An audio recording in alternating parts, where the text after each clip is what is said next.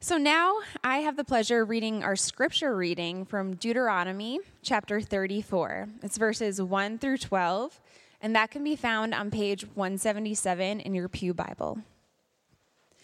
Then Moses went up from the plains of Moab to Mount Nebo, to the top of Pisgah, which is opposite Jericho.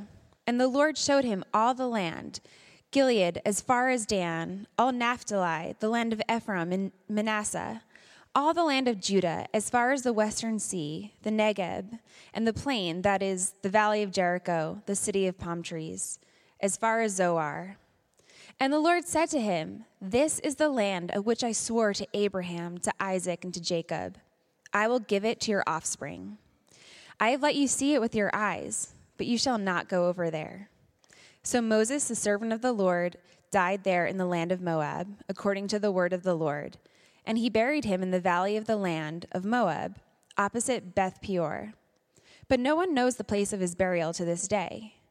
Moses was 120 years old when he died. His eye was undimmed and his vigor unabated. And the people of Israel wept for Moses in the plains of Moab 30 days. Then the days of weeping and mourning for Moses were ended. And Joshua, the son of Nun, was full of the spirit of wisdom, for Moses had laid his hands on him. So the people of Israel obeyed him and did as the Lord had commanded Moses. And there has not arisen a prophet since in Israel like Moses, whom the Lord knew face to face. None like him for all the signs and the wonders that the Lord sent him to do in the land of Egypt, to Pharaoh and to all his servants and to all his land, and for all the mighty power and all the great deeds of terror that Moses did in the sight of all Israel. This is the word of the Lord. Thanks be to God. Thanks, Mickey. Thank you, Carrie Lynn, for reading God's word for us this morning.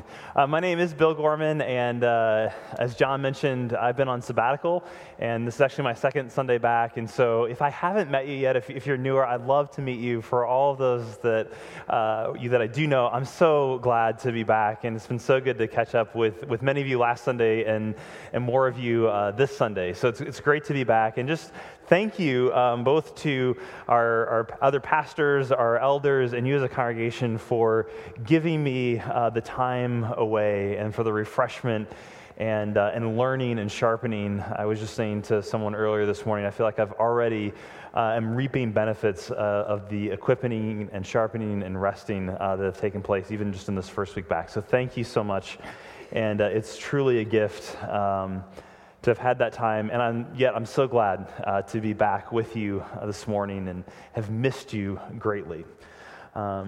And before we take a look at this passage, Deuteronomy chapter 34, this is the last message in our series in the life of Moses, I'd love to just pause and pray and ask God to help us to understand his word, that it wouldn't just be merely words that we hear, but words that truly transform us through his Spirit. So let's pray and ask for that now. Father in heaven, we know that you have sent your Son, the true and living word, which all of your written word ultimately points to. And we pray that this morning, by the power of your Holy Spirit, you would make that word truly living and active, that it would convict and comfort, that it would challenge and affirm, that it would speak life to us. In Jesus' name, amen. Well, last May, I was listening to the radio, and I heard an interview with New Yorker cartoonist Roz Chast. And in that interview, she was discussing a new graphic memoir that she had produced. It's about the death and aging of her parents. And the interview immediately captured my attention and has stayed with me, not only because of her humor in dealing with a very difficult topic, but also her insight into the human condition. And the book that she wrote is titled, "Can't We Talk About Something More Pleasant?" And I'm sure many of us have had that question cross our minds when the topic of a conversation has turned to death, especially if it's with friends or family members. But for Roz's aging parents, death and dying, talking about those things were against their fundamental principles. She says that they were practitioners of denial. If you don't ever think about death, it won't happen. And in fact, her parents didn't even have a will until they were 93 years old. That's how much they were in denial about this coming. And I actually want to share just a page of this memoir with you. She writes, I'll read this for you. You can see on the cartoon there. She says, 2 things about my childhood. 1, I was an only child. And 2, my parents were a lot older than the other kids' parents. Your mom is old. She's like a zillion. Your dad's old too. That means they're going to die soon. And even when they really were a zillion, they and I never talked about the future. We're going to 100. Don't strain your voice, Elizabeth. Why tempt fate? What's this? The Chasts are talking about me? Why, I'll show them. And while we may not be as extreme as Roz's mom and dad, we are all, to a certain extent, practitioners of denial when it comes to death. But we know that it is the one certainty in every one of our stories. And yet we need constant reminders of death because we so often forget. In our cultural context, death is so often hidden from us. I mean, sure, we hear about it on the news or in someone else's family. Now, I know as I say that, for many of you, you've experienced death up close and personal too often. But for many of us, especially if we're younger, death is something we rarely experience up close. And so we forget. Now, at this point, you may already be thinking, Bill, really, your first Sunday back? Can't you talk about something more pleasant? But the Bible takes us there this morning. It's a book that speaks to all of life, and it doesn't shrink from talking about the reality of death that every single one of us faces. And so as we come to our final message in the Moses series, we are confronted by death in the story of Moses. And there's a lot to be learned in the story. This is a major pivot point in the Bible. This is the ending of the Torah. It's the ending of a section of Scripture. God's doing new things. He's bringing a leader in. In many ways, this chapter, it's a transition, it's a summary. And the ongoing story that God is writing about the deliverance of his people. But it's the end of the story, in a sense, for Moses. But it's not the end of the story. And what we're going to see today is that our end is not the end.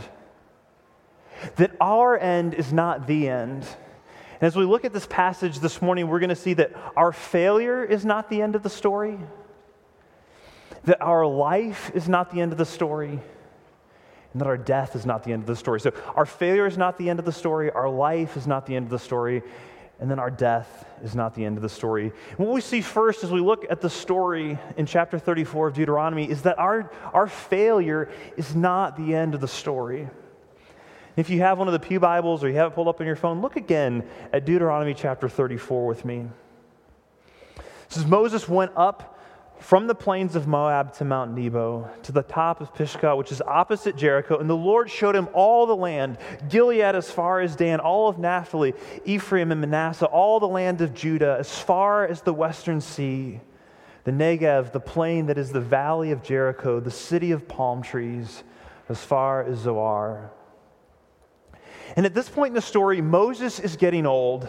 And if you read back a few of the early chapters of Deuteronomy that are right before this, he's just passed off leadership to his successor, Joshua. And now God tells him, go climb Mount Nebo. And after what I'm sure was a very long climb for a 120-year-old, Moses reaches the top and he sees the view that was just described in those first 3 verses. And actually, I have a slide, a picture of the top of Mount Nebo today. And this is the view that Moses would have had or something like it. And then we read in verse 4, and the Lord said to him, this is the land to which I swore to Abraham, to Isaac, and to Jacob. Those are the founding fathers of the nation of Israel. He says, that he swore to them, I will give to your offspring. And then this is what God says to Moses. I have let you see it with your eyes, but you shall not go over there. So wait, what's going on here? What's happening? This is not the way that we expect Moses' story to end, especially not after last week. Right? I mean, after Moses leads the people across the Red Sea, they're on their way to the Promised Land. This has been the mission that God has had for Moses from the time that he's pulled out of the Nile River as a baby and taken into the house of Pharaoh. He's been preparing Moses to deliver God's people and lead them into the Promised Land. And now, after wandering in the desert for 40 years, Moses and a new generation of Israelites, they're poised to enter the land. They're right there on the edge. So why? Why can't Moses go in? What happened? And this doesn't seem fair. To find the answer to that question, we have to look back to the book of Numbers, which is the book that comes right before Deuteronomy. And we find the answer in Numbers chapter 20. And if you've never read Numbers chapter 20, or if it's been a really long time, I'd encourage you this week, take a minute, use the table of contents of your Bible, find Numbers, and read Numbers chapter 20. It's quite a story. But briefly, here's what happens. Moses fails big time. The people are in the wilderness, and they end up in a place where there's no water to drink. A dead end. If you remember last week, the dead end was too much water. They were pressed up against the Red Sea. This time, it's that there's not enough water. There's too little water. And the people grumble and rebel, and they say again, like they said last week, Moses, why did you take us out of Egypt just so we can die? Like, what gives, Moses? And in the face of an angry, thirsty mob, Moses withdraws, and the Lord, Yahweh, and Yahweh is God's proper name. Whenever you see in your Bible the word Lord written with small caps, all capital letters, it's translating the Hebrew word Yahweh. That's God's name. And Yahweh speaks to Moses. God speaks to Moses, and he says, take the staff. This is the same staff that he held out over the Red Sea. And assemble the congregation, and you and Aaron, your brother. And tell the rock, there was a big rock near where they were gathered. Tell the rock before their eyes to yield its water. So you shall bring out water from the rock and give them to drink, the congregation and the cattle. So far, so good. It's what happens next that is the failure that will keep Moses from entering the land. So here's what happens next. And Moses took the staff from before the Lord, as he commanded. Then Moses and Aaron gathered the assembly together before the rock. So everyone's there in front of the rock, and he said to them, hear now, you rebels, shall we bring water out for you from this rock? And Moses lifted up his hand, and he struck the rock twice with his staff, and water came out abundantly, and the congregation drank, and their livestock. Again, water's coming out. What's going on here? Keep reading. And the Lord said to Moses and Aaron, because you did not believe in me, to uphold me as holy in the eyes of the people of Israel, therefore you shall not bring this assembly into the land that I have given them. So what happened there? Well, it's true that Moses strikes the rock instead of speaking to him. He does disobey God. But first and foremost, it isn't that disobedience of the instructions, I don't think, that's the biggest problem. No, I think what really underlies what's at the heart of why God forbids Moses from entering the land in this moment, what happened that's so serious there, is that Moses takes credit for what God has done. He makes God's work out to be his own. Notice what Moses shouts to the people when he angrily strikes the rock. He says, "Here, rock." He says, "Here now, you rebels, shall Aaron and I, shall we bring water for you?" Not here is God's incredibly gracious provision for you from him, but rather, listen, you scum, I'll give you water. And you kind of almost think, you kind of hear Moses saying, and I kind of hope you choke on it a little bit. Moses plagiarizes God's work. He hands it in as his own. He robs God of glory. And this is actually the heart of all sin, not just Moses' sin, but it's the sin that underlies so much of all of our sin. Now, when you hear the word sin, many of us immediately think of sort of self-righteousness and stuffy religiosity and kind of a war on pleasure, right? David Brooks, New York Times columnist, author, I think he captures this so well in his book, Road to Character. It's an excellent book. He says, in many times, in many places, the word sin was used to declare war on pleasure, even on the healthy pleasures of sex and entertainment. Sin was used as a pretext to live joylessly and sensuously. But in truth, sin, like vocation and soul, is one of those words that's impossible to do without.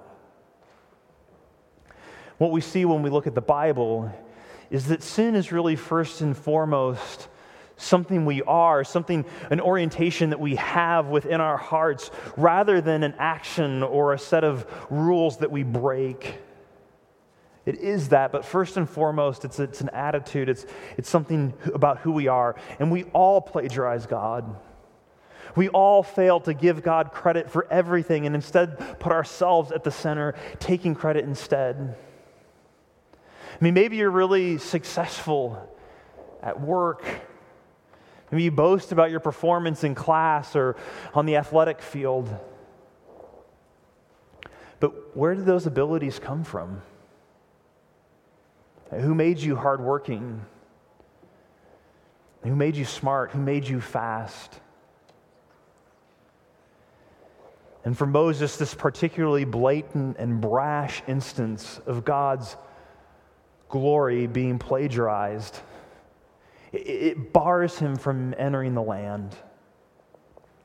And so when we arrive here in Deuteronomy chapter 34 at the end of Moses' life, he doesn't get to go in. It's hard. He sees the whole thing. And God says, but you can't go in, Moses. And there's a warning here for us in this, that our sin, it actually has consequences, sometimes real and lasting consequences in our life.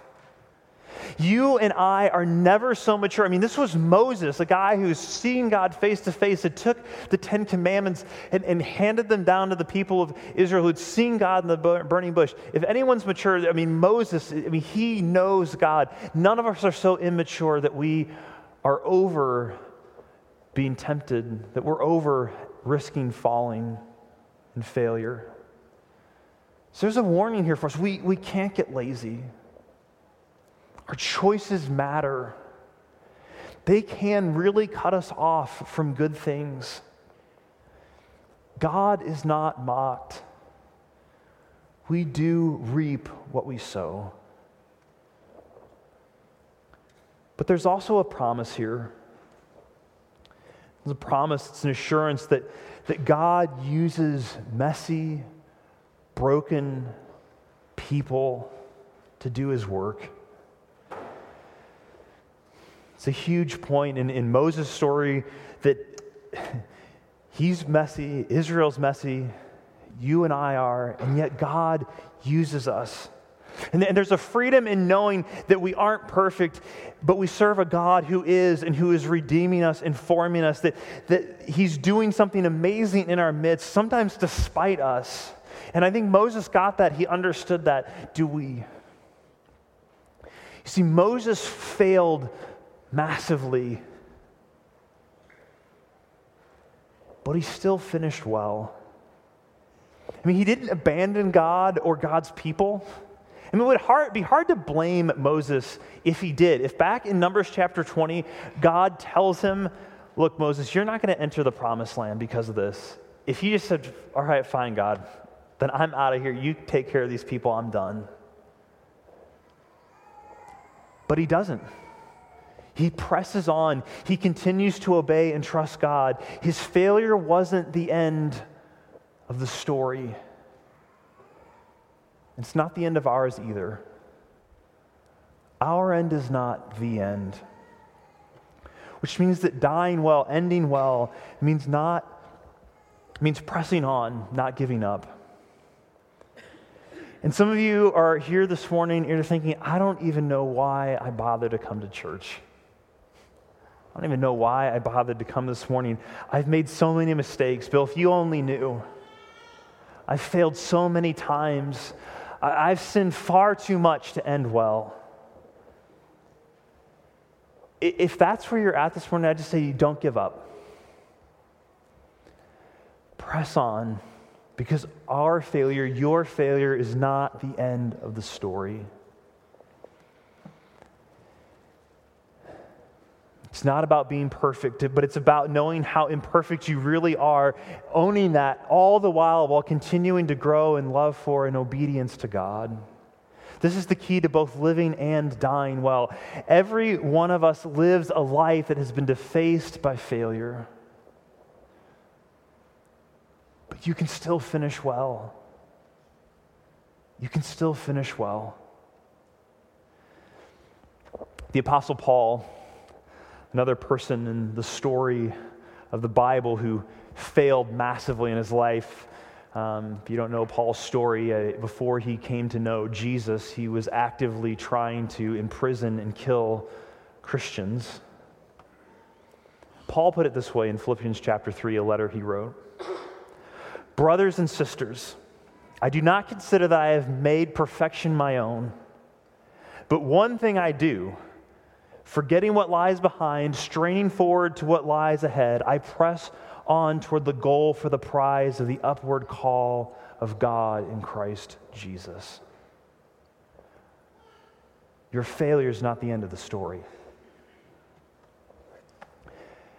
But second, our life is not the end of the story either. And what I mean by that is we don't live forever. The end of each one of our stories is death, not life. Our story, like Moses' story, will include a chapter about our death. Look again at Deuteronomy chapter 34, verses 5 and 6. So Moses, the servant of the Lord, died there in the land of Moab, according to the word of the Lord. And he buried him in the valley of Moab, opposite Beth Peor. But no one knows the place of his burial to this day. Moses was 120 years old when he died, and I love this. And his eye was undimmed and his vigor unabated. And the people of Israel wept for Moses in the plains of Moab for 30 days. And then the days of weeping and mourning for Moses were ended. There's a classic episode of The Simpsons where Homer thinks that he's eaten poisoned sushi. And he believes he's going to die. And there's a great moment in that episode as the doctor tells him he has less than a day to live. The doctor hands Homer this pamphlet. It says, "So you're going to die." And Moses kind of has that moment with God. As he's going to climb this mountain, Moses knew he wasn't going to be coming back. He was going to die. And in fact, I wonder if part of the reason it took Israel so long and all those wanderings in the desert was that Moses kept taking the long way because he knew with each step closer to the promised land brought him closer to this climb to the mountain and his last day. But Moses climbs the mountain. He looks out, he sees the land, and then he dies. His life was not the end of the story. I mean, it's true. All throughout Moses' life, he has been the main instrument God has used throughout the book of Exodus, all through this story. But when he dies, the story moves on after just one paragraph. They mourned for 30 days, and then they moved on. And Moses was okay with this. And this is the biblical pattern. We die and God moves on. He continues his work. Of course, he's with us in our death, but from a cosmic standpoint, he's going to get done what he needs to get done. None of us is irreplaceable. None of us is indispensable. When General Dwight Eisenhower was working as a staff officer in the Army, he started carrying around a poem. The source is anonymous, but he carried this little poem around in his jacket. And it went like this. Take a bucket, fill it with water. Put your hand in clear up to the wrist. Pull it out. The hole that remains is a measure of how much you'll be missed. The moral of this quaint example, to be just the best you can. Be proud of yourself, but remember, there is no indispensable man. None of us bear the title of indispensable man. If Moses didn't, then certainly you and I don't. And actually, sabbatical was a really good, tangible reminder of that to me, because you're all still here and everything's working fine. And I had nothing to do with that. But we can bear Moses' title. There are lots of epithets Moses could have had, lots of titles: leader of Israel, prophet of God. But here's what he gets: Moses, servant of the Lord. God's story has many more chapters without you and me. God's plan, it doesn't revolve around us. And dying well acknowledges that the story we're in, the work that we do, the calling we have felt is much larger than us. It doesn't end with our life. Which means that ending well, it means that dying well means numbering our days. Moses composed a number of psalms and songs and poetry. Some of them are recorded in the book of Exodus and other places, but we have one of his songs in the book of Psalms, Psalm 90. And Moses wrote these words. He says, "For all of our days pass away under your wrath. We bring our years to an end like a sigh. The years of our life are 70, or even by reason of strength 80, yet their span is but toil and trouble. They are soon gone, and we fly away. Who considers the power of your anger or your wrath according to the fear of you?" So he says, teach us to number our days that we may get a heart of wisdom. To live a good and wise life, you have to know that your death is inevitable. And that's why this reminder is all over the Bible in many different ways. It's said in lots of different ways, but the message is clear over and over again. Teach us to number our days. Know that you have a day coming that's marked out for your death. God ordains, He plans, He schedules the time and place of your death. We've all got a number over our heads. And if you're a Christian this morning, this should actually be a great comfort to you. Because this means that God has not left anything to chance or to fate in your life or in your death. He is providing for you, caring for you, even down to the moment of your death. Modern society works incredibly hard to convince us that if we just have enough money and the right technology, that our days can be innumerable. One theologian applied this metaphor. He says, the modern day equivalent of the cathedral is the hospital. The white-robed doctor has replaced the priest as the mediator of salvation. Instead of bread and wine, the new sacrament is drugs and pills.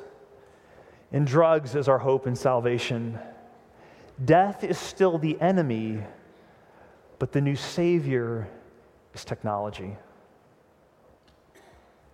Ernst Becker's famous book, The Denial of Death, which is mentioned in that classic Woody Allen film, Annie Hall, argues that the denial of death is the mainspring of all human activity. Our work, our purpose, Becker says, is namely to deny the inevitability of death. If you've seen Annie Hall, you know that wasn't Woody Allen's problem, or it probably isn't Woody's problem in life generally. But the key to a good life and a good death is not pursuing technological or medical immortality. It's not in the denial of death. Rather, it's in embracing the time that God has given us. But this means leaving some of our biggest goals unfinished. I mean, look at Moses' life. He did so much, but his biggest goal, the thing that he had been striving for, entering the promised land, he left that unfinished. Joshua got that one done. This means that you must be actively investing in the generation behind you, because it's about the mission. It's not about you or about me. Your days, my days, they are numbered. We are not going to accomplish it all. As your pastor, one of my primary roles is to prepare you to die well, so that you're prepared for death when it comes. And not just prepared in the big categories of embracing the gospel and following Jesus, because those are the massively important things for all life, but also what those big realities mean for the details of end of life, like wills and living wills and medical directives. And obviously those things necessarily involve legal and medical fields and professionals, but our Christian faith speaks into those things also. Ending well means numbering our days, because our life is not the end of the story. But we also have a great hope. And that hope is this, that our death is not the end of the story either. Even though God knows Moses is irreplaceable, and so are we, are replaceable, and so are we when it comes to his mission in the world, Moses was not replaceable as a friend of God. Because you can actually read Deuteronomy 34 as a really sad story. I mean, you could be sitting here thinking, Bill, you keep saying that kind of, or implying at least, that Moses died well. But when I look at this passage, I mean, I don't know if this looks like a good death. He dies alone on top of a mountain. Nobody even found his body. He had no friends or family there at the end with him. No gravesite, no ceremony. And he's buried in Moab. All the other leaders are buried in the promised land. Abraham, Isaac, Jacob, even Joseph, who died in Egypt. Remember, they brought his bones out. Even Joseph is buried in the promised land. Not Moses. He's buried in Moab. But Moses didn't seem to mind. And the language here about Moses is touching. God was with him in his final moments. This 120-year-old man climbing a mountain, one last mountain, with his best friend, with his master, with his Lord. And there's an intimacy here, a closeness. And we find it in the little phrase, Moses died according to the word of God. That expression, the word of God, it's literally, it's a different than sometimes the word of God is translated. It's a different expression here. It's literally the mouth of God, or the kiss of God. You see, God's mouth breathes the breath of life into us, and his mouth receives our final breath at our death. He's near to us, right to the very end, even in the moment of our death. A Christian never dies alone, ever. And then God buries Moses. God himself lovingly places Moses' body in the ground. And we don't know exactly why God does this, why God buries him and no one knows exactly where he's buried. But many have suggested that it's so his grave wouldn't kind of become this means of trying to use pagan practices to contact Moses and get his wisdom from beyond the grave. But we know, whatever reason, God himself buries Moses. And our death is not the end of the story. Because for Christians, death is actually the beginning of life. God knows the story isn't over, and you get a hint of it here. At the end of the chapter, it says, there was never a prophet like Moses again until Jesus. Moses, back in Deuteronomy chapter 18, he promised a prophet. He promised that God would raise up a new prophet, a better prophet, who wouldn't just speak God's words, but who would actually be God's word. Who wouldn't just lead God's people out of their slavery to the nation of Egypt, but who would deliver them from the ultimate slavery of sin and death. You see, we need a better prophet, a better mediator, one who not only dies, but dies for us, one who defeats death, one who left the promised land, goes and dies outside of it, so that we can enter in and experience rest and life and joy in his presence. Because you see, all of us, just like Moses, we die in Moab. We don't die in the promised land. We die in the wilderness of a broken world marred with suffering and hardship and loss and fear. And you know what? None of us will die perfectly. We will all have regrets, unfulfilled dreams, projects we didn't get to. But friends, we have a Savior who completed all the work his Father gave him to do, who lived and died without a single regret, who forgave those who killed him and was faithful to his final breath. And through faith in Jesus, your imperfect death, my imperfect death, can be caught up in his perfect death and redeemed so that his perfect death becomes ours and his never-ending life becomes yours. The first question of the New City Catechism is this, and this question and answer, it's the anchor of my life. It's the hope in my death. It goes like this. What is your only hope in life and in death? And the answer is that we are not our own, but belong body and soul, both in life and death, to God and our Savior, Jesus Christ. Amen. Let's pray. Father in heaven, I am so grateful that that is true. That our only hope in life and in death is not our work, not our accomplishment, not anything that we have done, but the simple fact that we belong to you in Jesus.